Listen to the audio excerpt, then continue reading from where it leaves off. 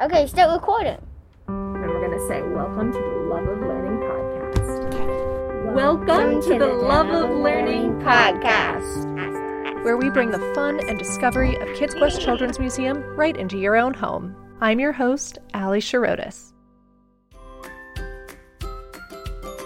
As you're playing in Kids Quest, have you noticed the display cases in each gallery filled with dolls from all around the world? Most of the dolls were made between 1930 and 1980, and were made in the countries that they represent. These colorful and intricate displays have been a staple in Kids Quest galleries since the beginning. What some people don't know is that before Kids Quest moved in, this incredible space was home to the Rosalie Weil Museum of Doll Art. When Kids Quest was preparing to open in the new location, they invited Rosalie to continue displaying a portion of her collection in the new museum. Did you start collecting dolls as a child? Oh yeah, I've always had dolls. People always gifted me with them, and I was just the mother figure. I wanted to mother baby dolls, so that's what I did. And I remember, when other girls my age got to the age where their parents said, well, you're too big to play with dolls, they would give them to me.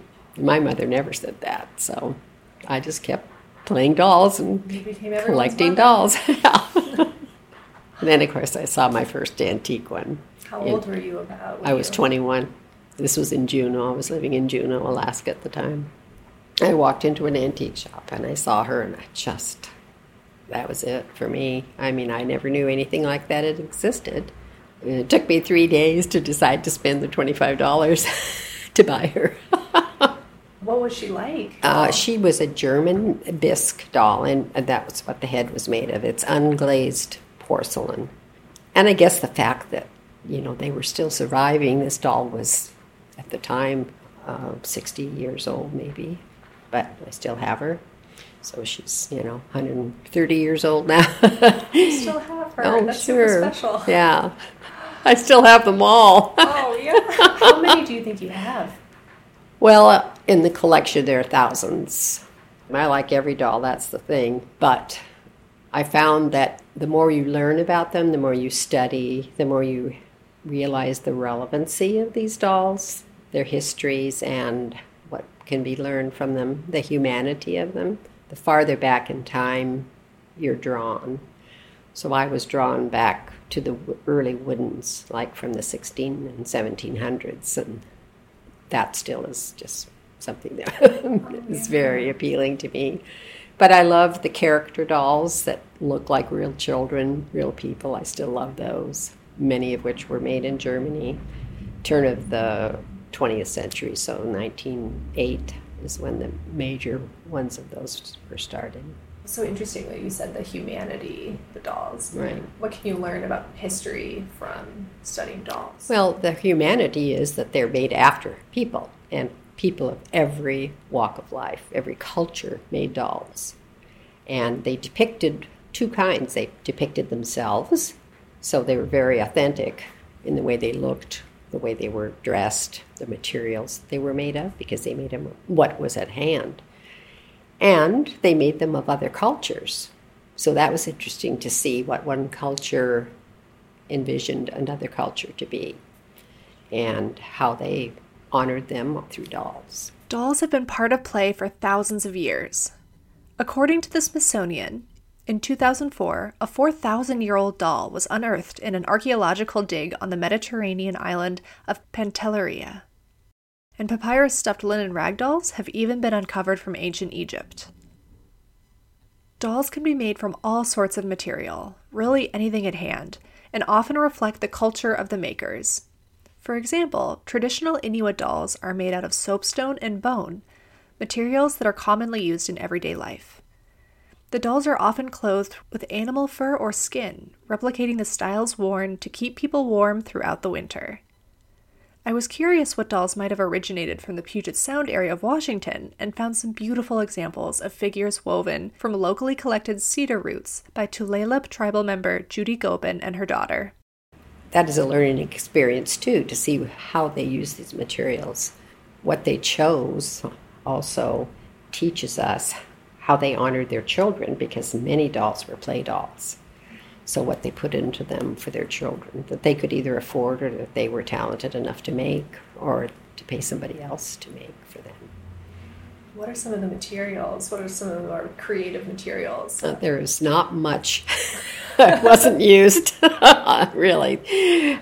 And many of them have been so lasting. I mean, they made them out of natural materials, animal products, bones and shells, wood, cloths of every type, man-made materials like today, resin and rubber, vinyl.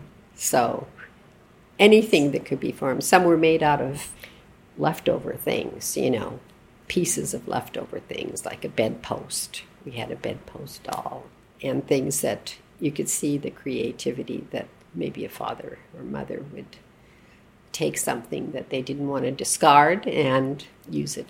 At what point did you say, I think I want to start a museum? What was that process like? I never did say that, actually. Other people said that for me.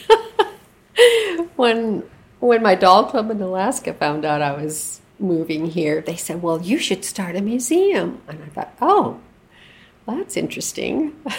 But I didn't give it much thought. And then when we were on our way, my husband said, maybe you should start a museum. And I went, really? And he said, it'll give you something to do.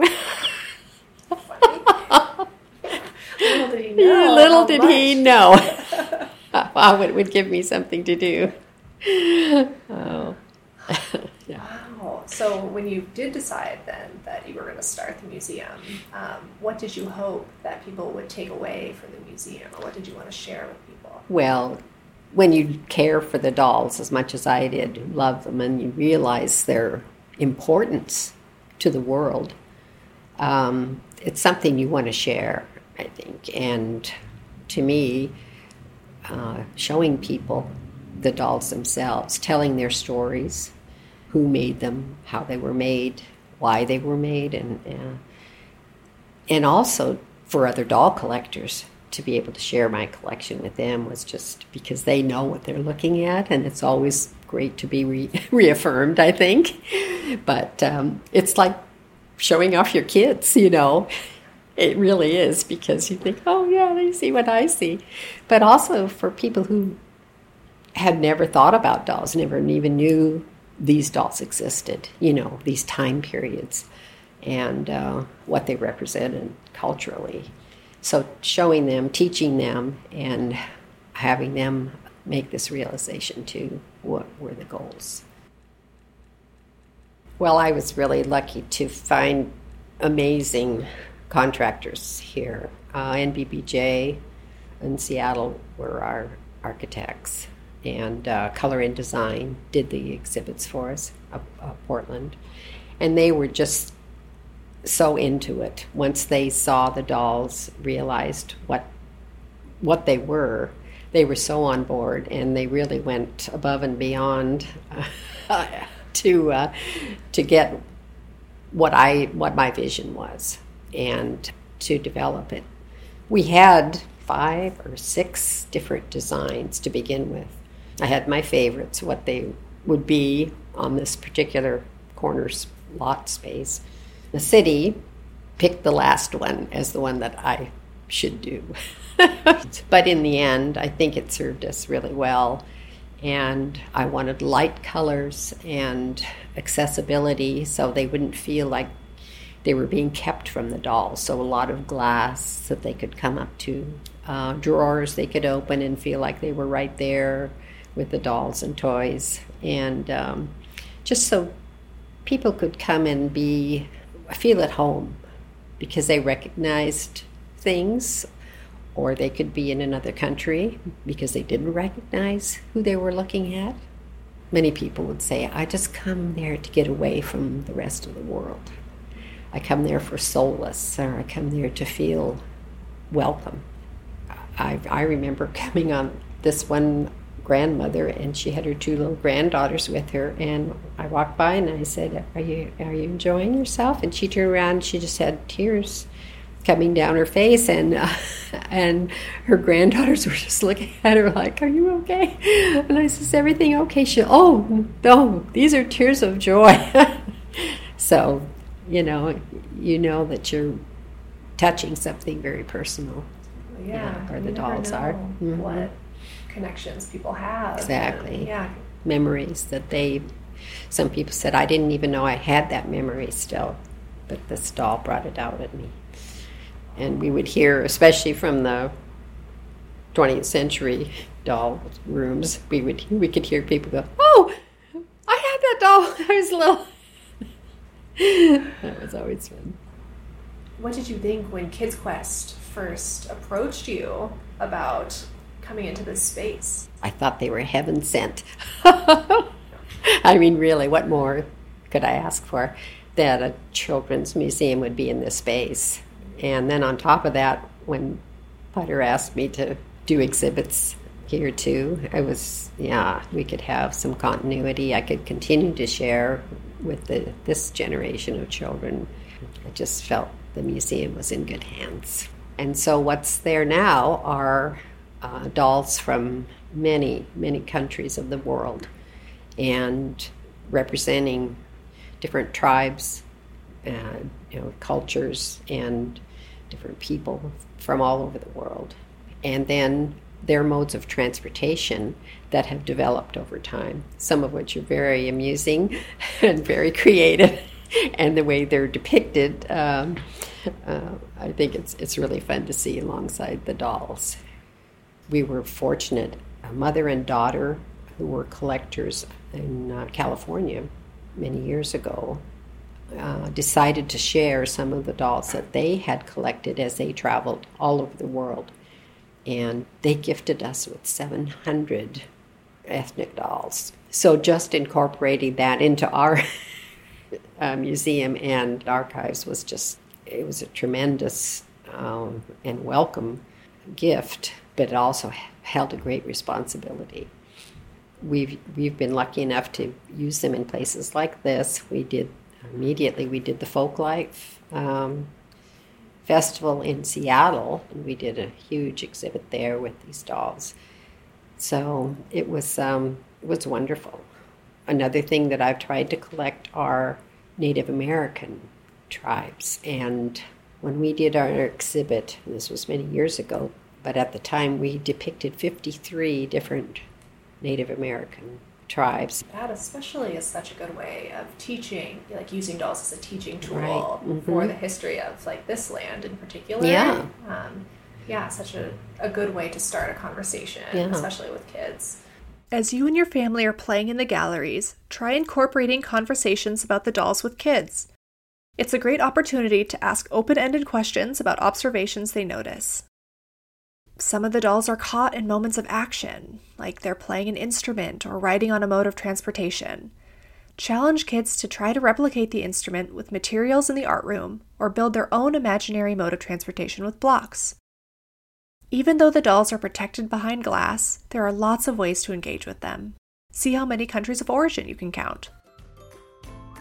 Thank you so much to Rosalie Weil for sharing her collections with Kids Quest and for talking with me for this episode. If you want to visit the dolls in person, head over to Kids Quest's website to purchase tickets. Kids Quest has been working on some really awesome new HomeQuest videos for our YouTube channel. The activities range from art to science to math, and of course, everyone's favorite story time. Today's audio postcard is a clip from one of Educator Jen's newest videos. Enjoy! This is a fun one. Today we are going to be doing a super fun experiment. It is called oobleck. Have you made oobleck before?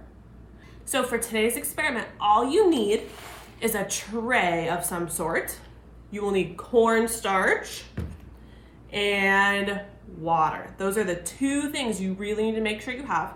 I will be using a pipette to help me control the amount of water that I am using, but you can also just pour or use a measuring spoon. That would help. And then this tray I'm using, it is just a cookie sheet.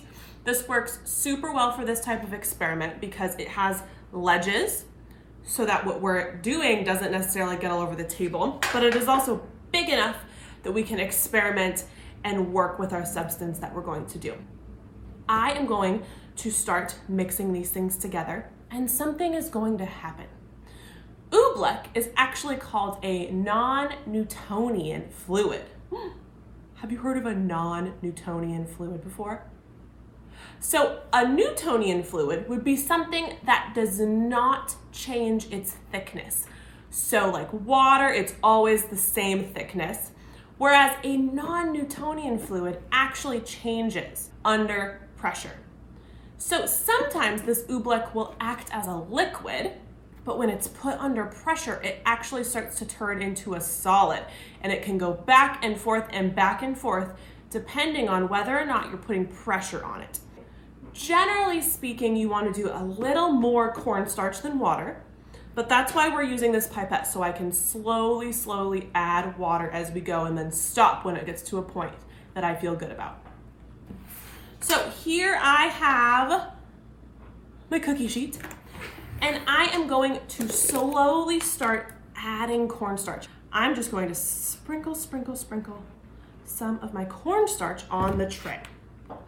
I am going to slowly start adding water to my cornstarch. We do need to mix it with our hands. This is an experiment where we will get a little bit messy, but that's okay. I'm going to take my hand and I'm going to mix this up, and we are going to see what starts to happen. It's dripping off of my fingers on to the tray. But if I gather it all together and put it under pressure like this, I can actually pick it up and hold it. It's acting kind of like a solid. Oobleck is such a fun experiment because it will keep changing. The more water you add or the more cornstarch you add, the consistency or that thickness will just keep changing. All right, everybody, thank you so much for joining me today on The Laboratory. I will see you next time. Bye.